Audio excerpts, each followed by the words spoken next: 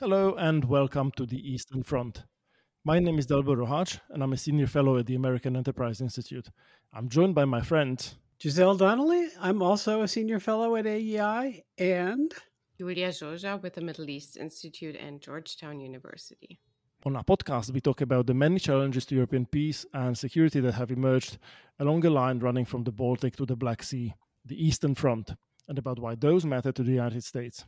If you enjoyed this episode, please consider subscribing, rating, and reviewing us on Apple Podcasts, Spotify, or wherever you get your podcasts. Thank you. Our special guest today is Rastislav Káčer, Slovakia's ambassador to the Czech Republic.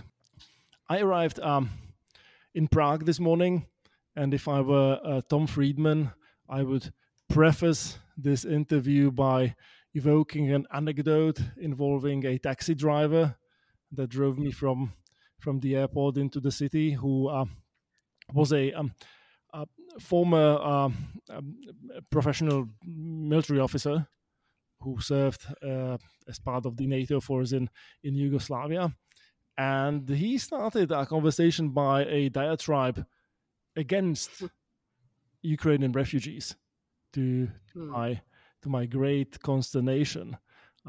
He complained about the upward pressure on rental prices, about the expensive cars they are bringing into the country.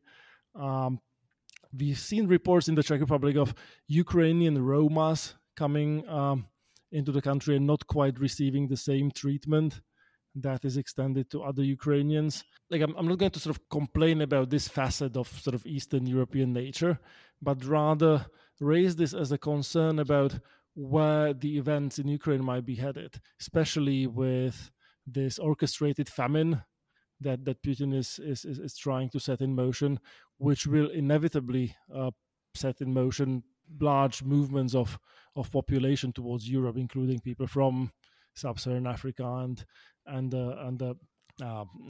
other parts of underdeveloped poor world, together with the sort of slugfest on the Eastern Front. I wonder how concerned we should be that actually Vladimir Putin might be winning this war. I wonder, Ambassador Káčer, we recently had a Czech guest on the podcast, Pavel Fischer from the Senate's Foreign Relations Committee. I wonder what your sense, being in Prague and seeing both the Czech and Slovak reaction, both to the refugee inflows and to the broader policy questions facing Europe. What's your sort of sense of optimism or pessimism about where things are headed? Well, usually people label me I'm pessimist and paranoid. Then I reply that I'm obliged to, because I've been dealing with security issues and strategic issues for almost 30 years now. And I think I'm obliged to be a little alarmist in not, make things happening in the wrong way, but to prevent them happening and alarm people. So here,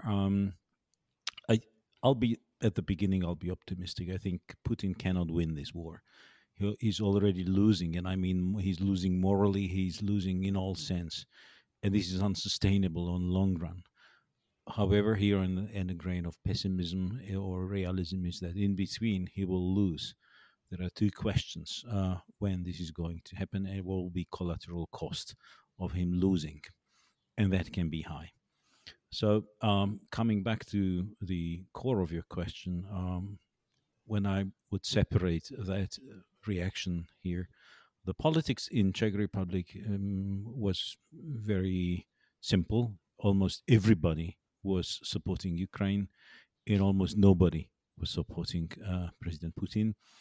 There was a very interesting turnover for President Zeman, who apologized for his pro-Putin position before, and he called Putin lunatic and his action unbearable and intolerable. So here we saw quite substantial change. The government was absolutely clear since the beginning. They were one of the top supporters of Ukraine, front runners in this. Even today they would rate somewhere about top 5.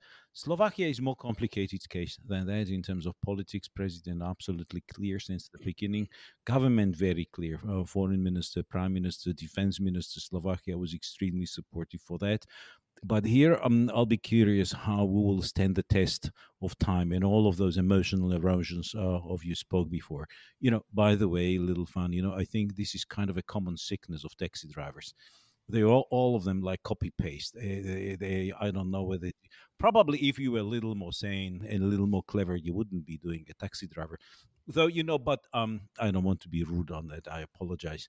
But I'm losing my patience with those kind of drivers, and I always reply very harshly, and then they shut up. Say, they don't run for poverty; they run for the life. If they speak of the cars, etc., etc. But the population overall, I think, was extremely supportive. There was a great deal of solidarity both among Czechs and Slovaks. The only thing where we differ is the political opposition, because here there is almost nobody in politics who would be relevant, who would be supporting openly Putin. There is almost zero. Even Mr. Okamura, who is sometimes weird in his reactions, he's not openly supporting Putin. On Slovak side, which is very unfortunate, former prime minister who knows that he's lying, who knows that he's wrong, he's just abusing those bad sentiments. So in Slovakia, we see in the opposition confused reaction that disturbs quite a lot. But the government reactions, population reactions were good. The question is how long this is going to stay, and that's another set of questions. Now that we made it all about the taxi drivers, I just want to say I'm here in Bucharest, and I've heard the same thing here. It seems that taxi drivers in Eastern Europe are interesting, a phenomenon. You can, if you want to hear about anti-Americanism, just press the button, and there they will go with questions like, is it true that Americans, and then X or Y or Z? We are ashamed to say it on the podcast, but at least the DC and Northern Virginia guys are solid, as far as I can tell. Yeah.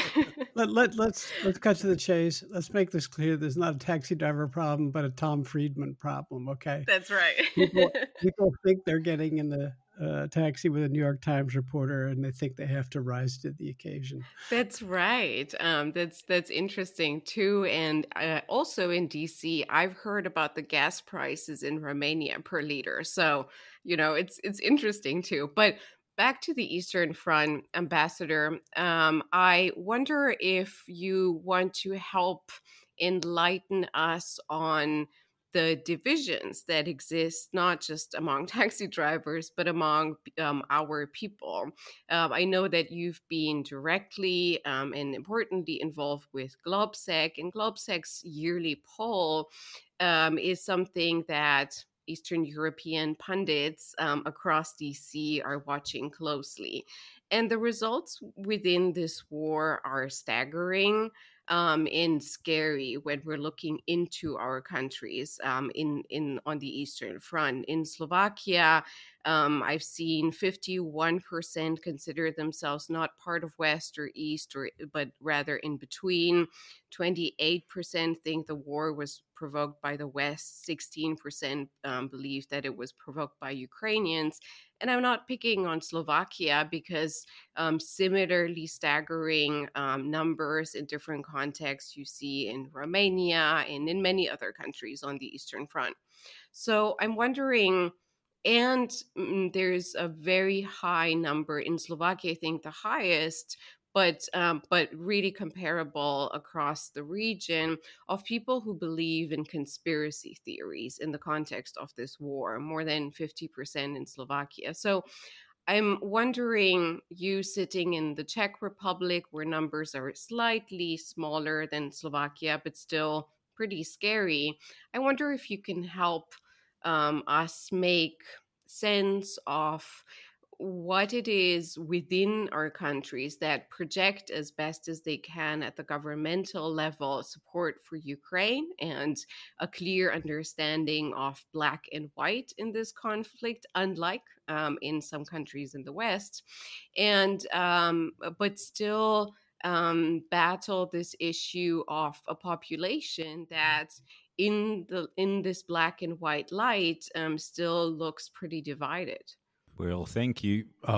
Truth is that it's been a couple of years ago. I've been initiating research about the public opinion and views Originally, my concern was that there is a drift towards accepting more authoritarian, kind of a decay of traditional liberal democratic values, and not only in the countries of Central and Eastern Europe. These are more vulnerable, but we see those shifts all around. We see the growth of radical politics in Italy, in Netherlands, even in countries who thought were completely immune for that in the north. And at that time, which is already quite a few years ago, I initiated that we should do research on that. What are the trends and why this is happening? There is a couple of scary things in these trends in Central Europe, and let's focus now on Central Europe, because I think we are more vulnerable. We need to look, I would recommend to look into the trends. So not only look at the last volume of this year research, but look into the past. What is the trend? And trend is bad. Slovakia is not good.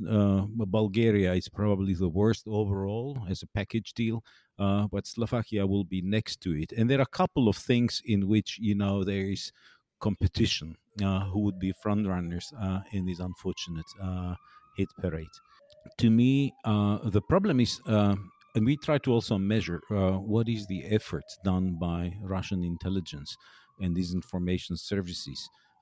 And we thought that they focus on individual countries in various ways. They always try to find things which is the most divisive issue in the country. And there'll be tailor-made information campaign strategy for every individual country, because some of us are vulnerable in that, some of us are vulnerable in other things. They've been extremely successful in Slovakia, but we also, when we try to measure the resources and the intensity of the campaign, it looked like in Slovakia there was about 10 times more effort put into the campaign per capita than any other country in Central Europe, and we see the success.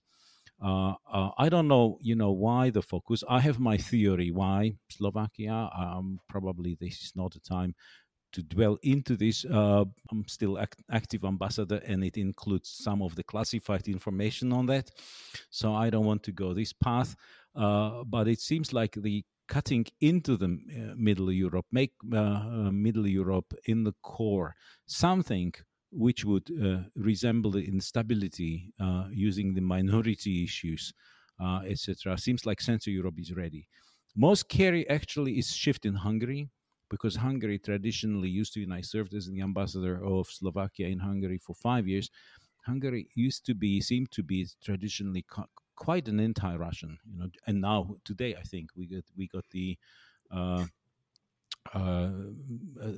anniversary of killing Imre Nagy, the leader of 56 revolution. There were a couple of people killed. There was a very strong anti-Russian sentiment, and it's flipped over. When you would look at the dynamics, which I mentioned before, in Hungary, the dynamics scares me a lot, because there I see shift of population aligning with the policy of Viktor Orban, which is openly pro-Russian, anti-Ukrainian. And this is not only since the beginning of the war, but already for a while, for a couple of years.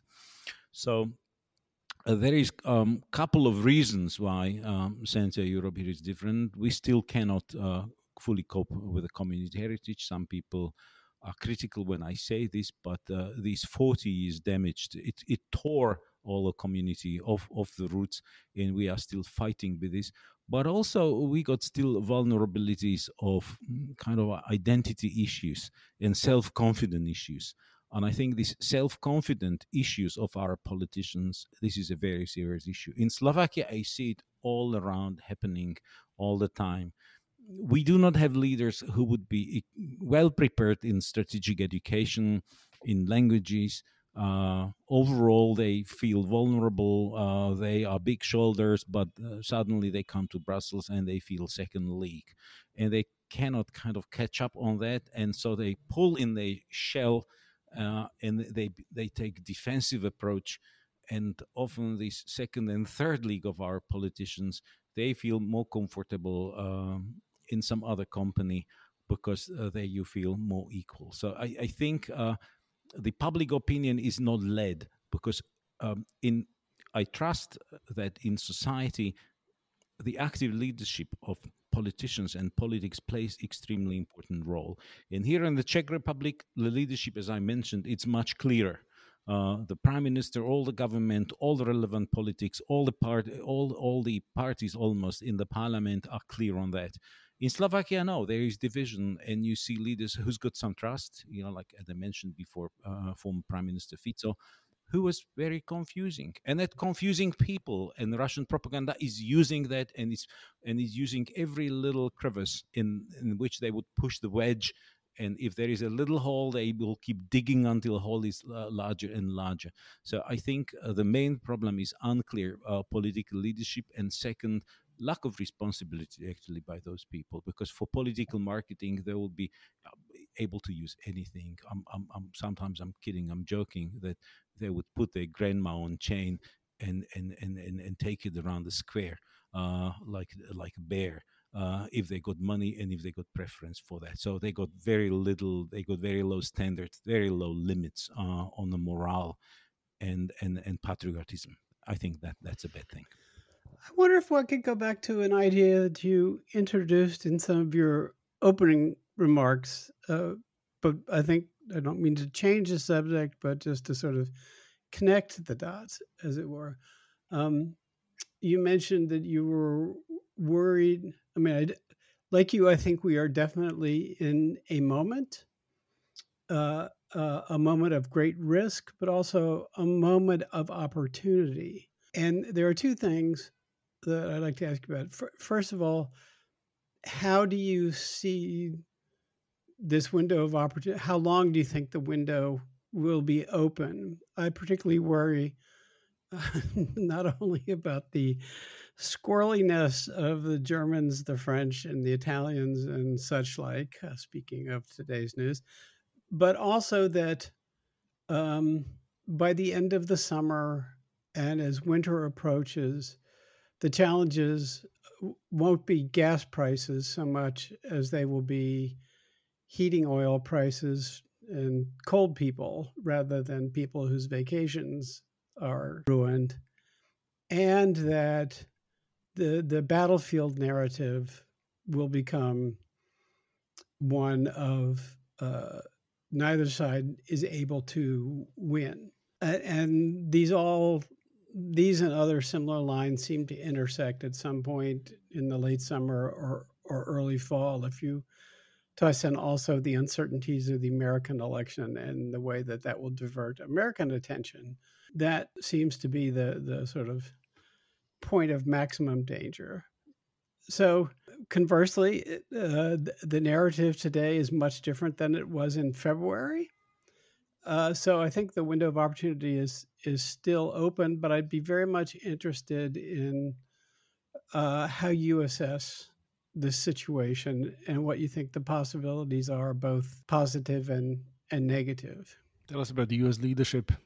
Are they Team Biden doing a good job or not? All right, to put it simply, Dalibor. It's all about us. Well, Giselle, you're absolutely right. You hit the right point that there is in this all of that shit happening, there is the opportunity. And thanks to Ukrainian bravery and their ability to resist, now we see that opportunity evolving, actually. Should the blitzkrieg of Putin was success, we would be doomed. I think I would be already today organizing Slovak refugees, and all, we wouldn't be speaking of the opportunities. He managed to unite Europe more than I even hoped.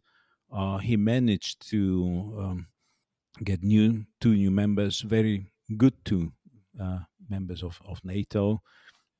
And we see more trust in our values and more trust in Europe. Europe is getting more united and it's getting stronger. That is clear.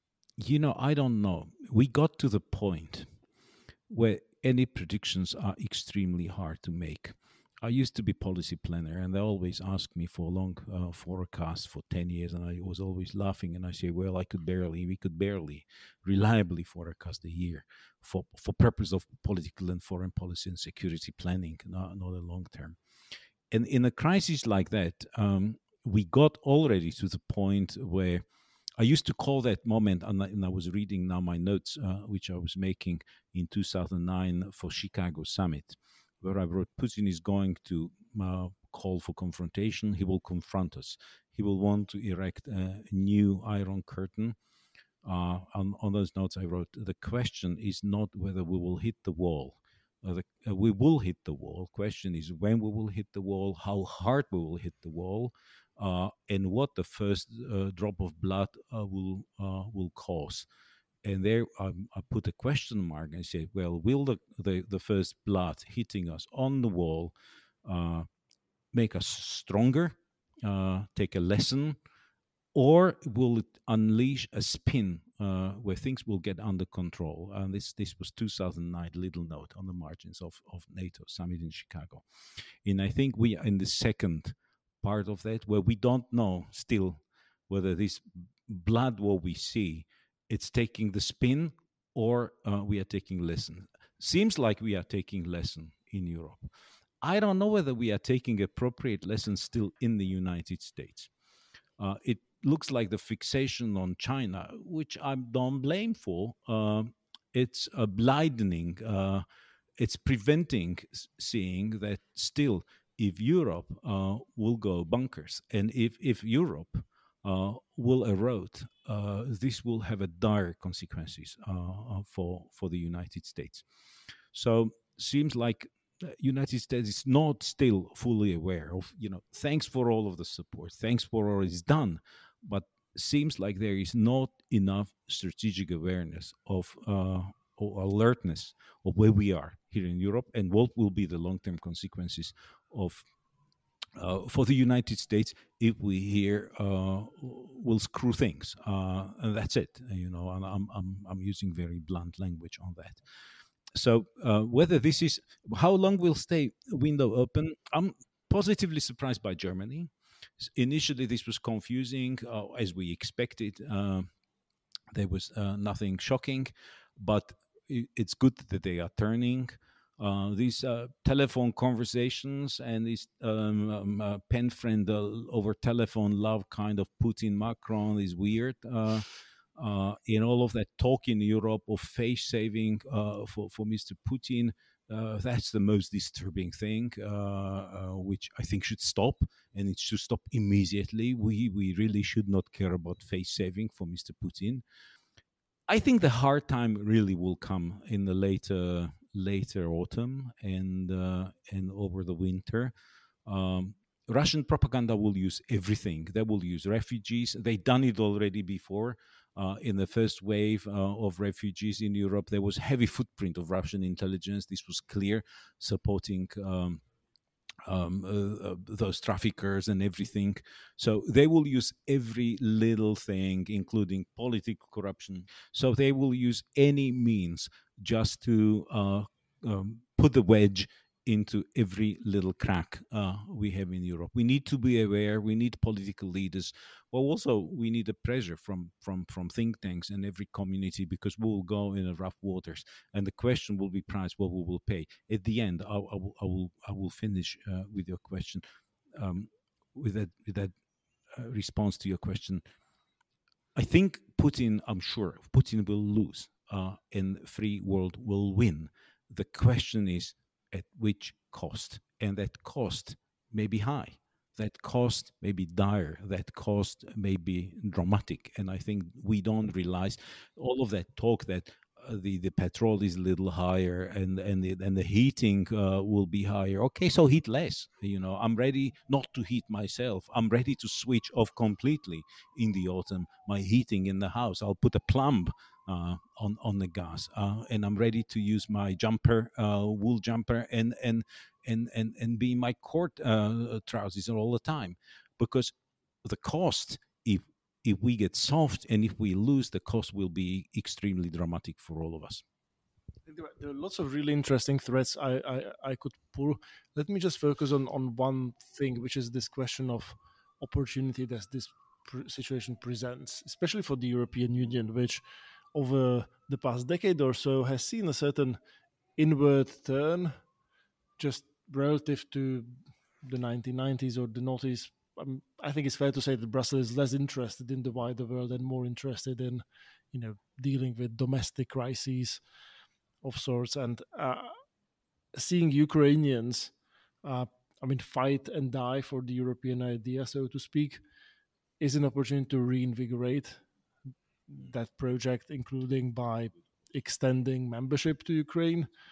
And that's a very divisive subject, obviously. It looks like Paris and Berlin are not fully on board. I don't know what's cooking, on the train with Draghi and Scholz and Macron. But I think it's reasonable to expect that this will be a subject of great sort of discussion, controversy, and back and forth, including during the Czech presidency of the Council, which is coming in a few days. I have never really got a straight answer from any of the Czechs we've had on the podcast or that I've sort of discussed this subject with. Do you have a sense of what the strategy is that the Czechs will be using to push this agenda forward, against certain reluctance in these older member states, and what chances of success there are for a sort of renewed enlargement agenda? Because I think all of us on this podcast can agree that if somebody deserves EU membership, it's the Ukrainians, even if they might not tick all the boxes and all the requirements and all the sort of formal procedures that are in place. Well, I think you're absolutely right. Mr. Putin's unintended consequence of all of that military invasion is that he made one of the most pro-European nations out of Ukraine.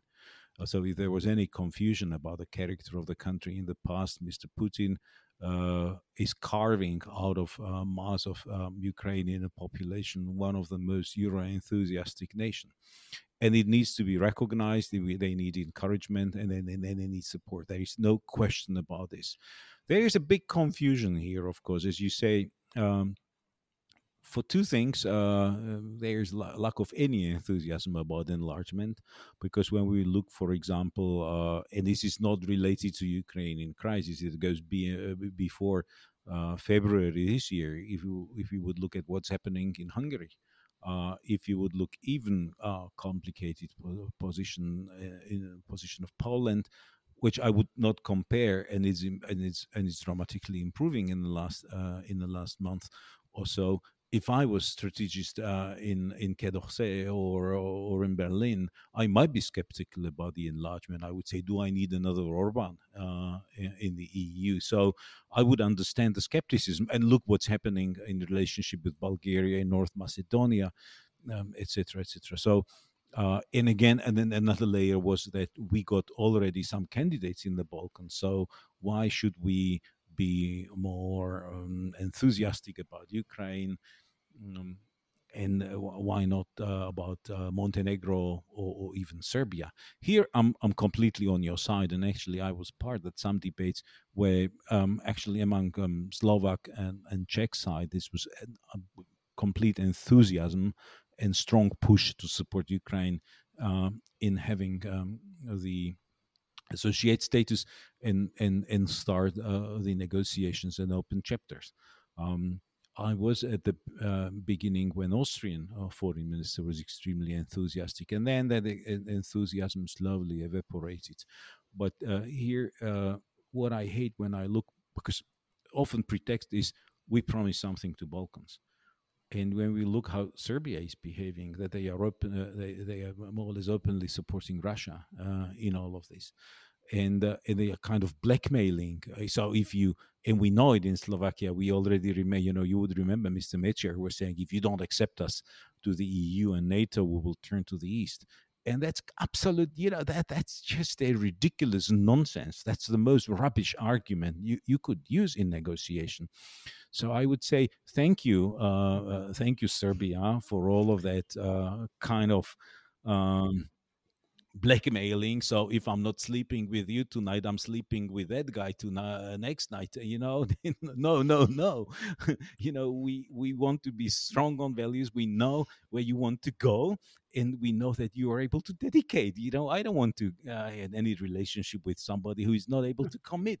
Thank you for non-commitment. And Ukraine, who is now more committing than Ukraine here. So I think it should be recognized. And of course, this is not that if we open the process, that they are a member tomorrow. That's not a question of tomorrow. But first of all, they need encouragement.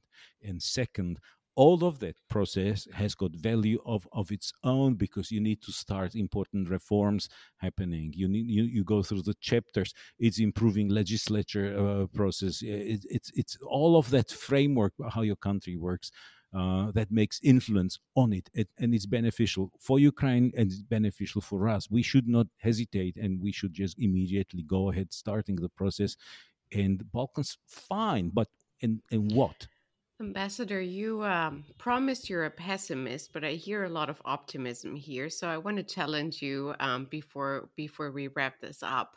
And I'll contextualize it with regards to how the conflict might be evolving, how the West support overall might be evolving in the next few months, because you were optimistic and said it's not the summer, it's the fall. That on the Eastern Front podcast sounds as optimism.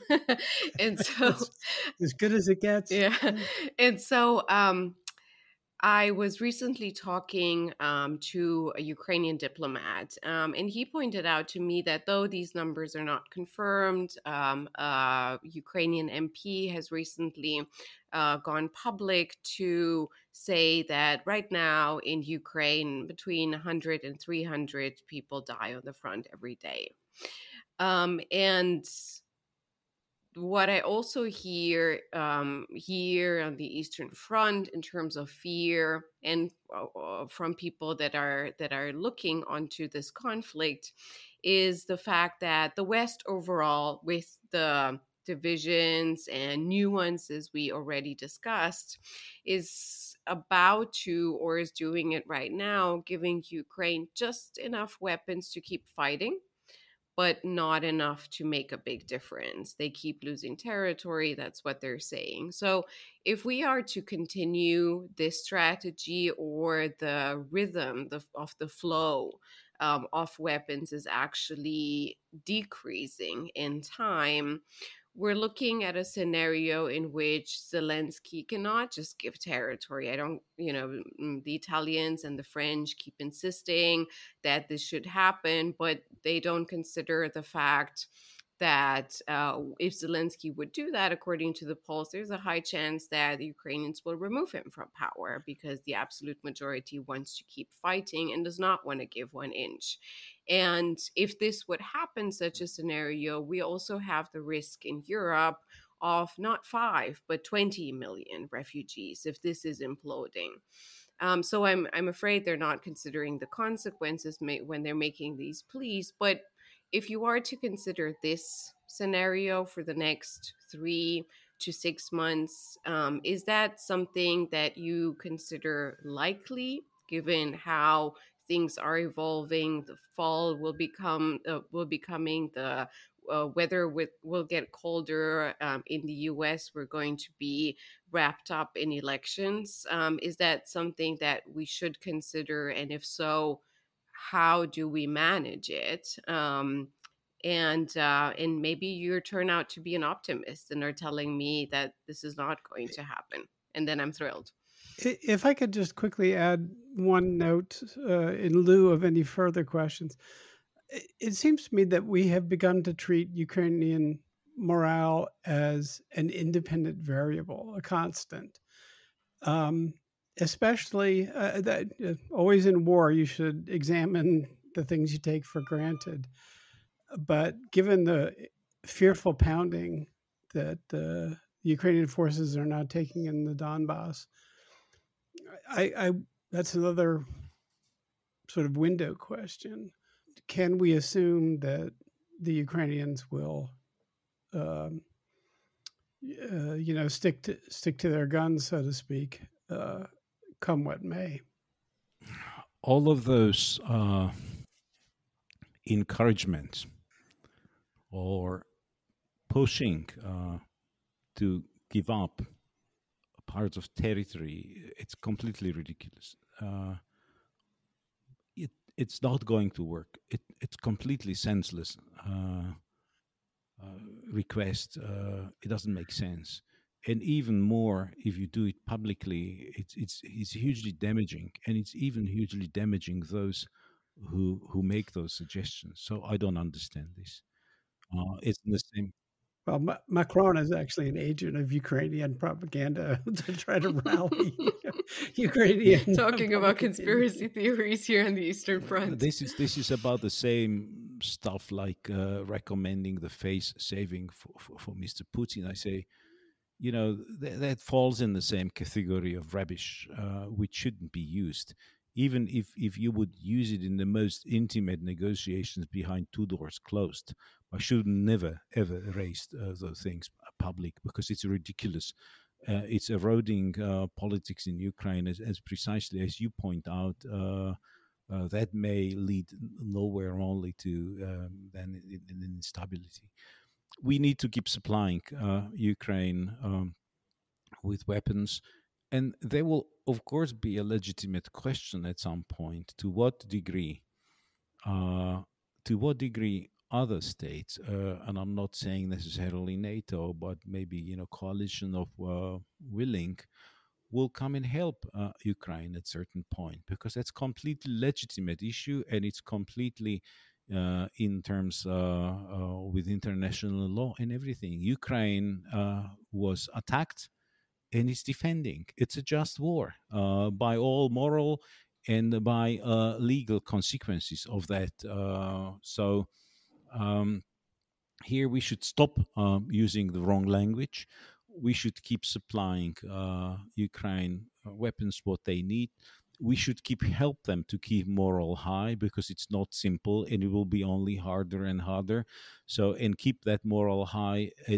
They need to feel visible support regularly, encouraging politics regularly, in opening their European associated, or the not associated, but the accession status as soon as possible. We need to do it. We got no better option. All of other options here are only eroding EU, making EU weaker, more prone for future risk, etc., etc. We got limited options here, and all of that weakness will only hit us in the head at some point. I should say that we now have an impromptu appearance by Ambassador Michael Żantowski, very much a friend of the podcast, and a co-host of a little roundtable that Iulia, I, and Jeff Gedmin are helping to put together in Prague next week. And he's aching to get a little bit of that nice rosé champagne that... I thought he was aching to be on the podcast. He's not the only one, I have to say. Ambassador Káčer and I have been drinking throughout the podcast, and it's almost dinner time here in Prague.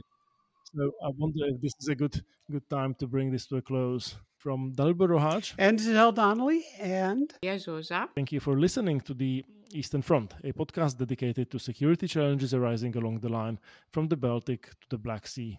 And many thanks to our special guest today, Ambassador Rastislav Káčer. You can find more episodes and additional content on our website, aei.org, on Apple Podcasts, Spotify, or wherever you get your podcasts. Please do get in touch with us on Twitter using the hashtag EasternFrontPod, written as one word. And if you enjoyed this episode, please consider subscribing, rating, and reviewing us. Thank you, and goodbye.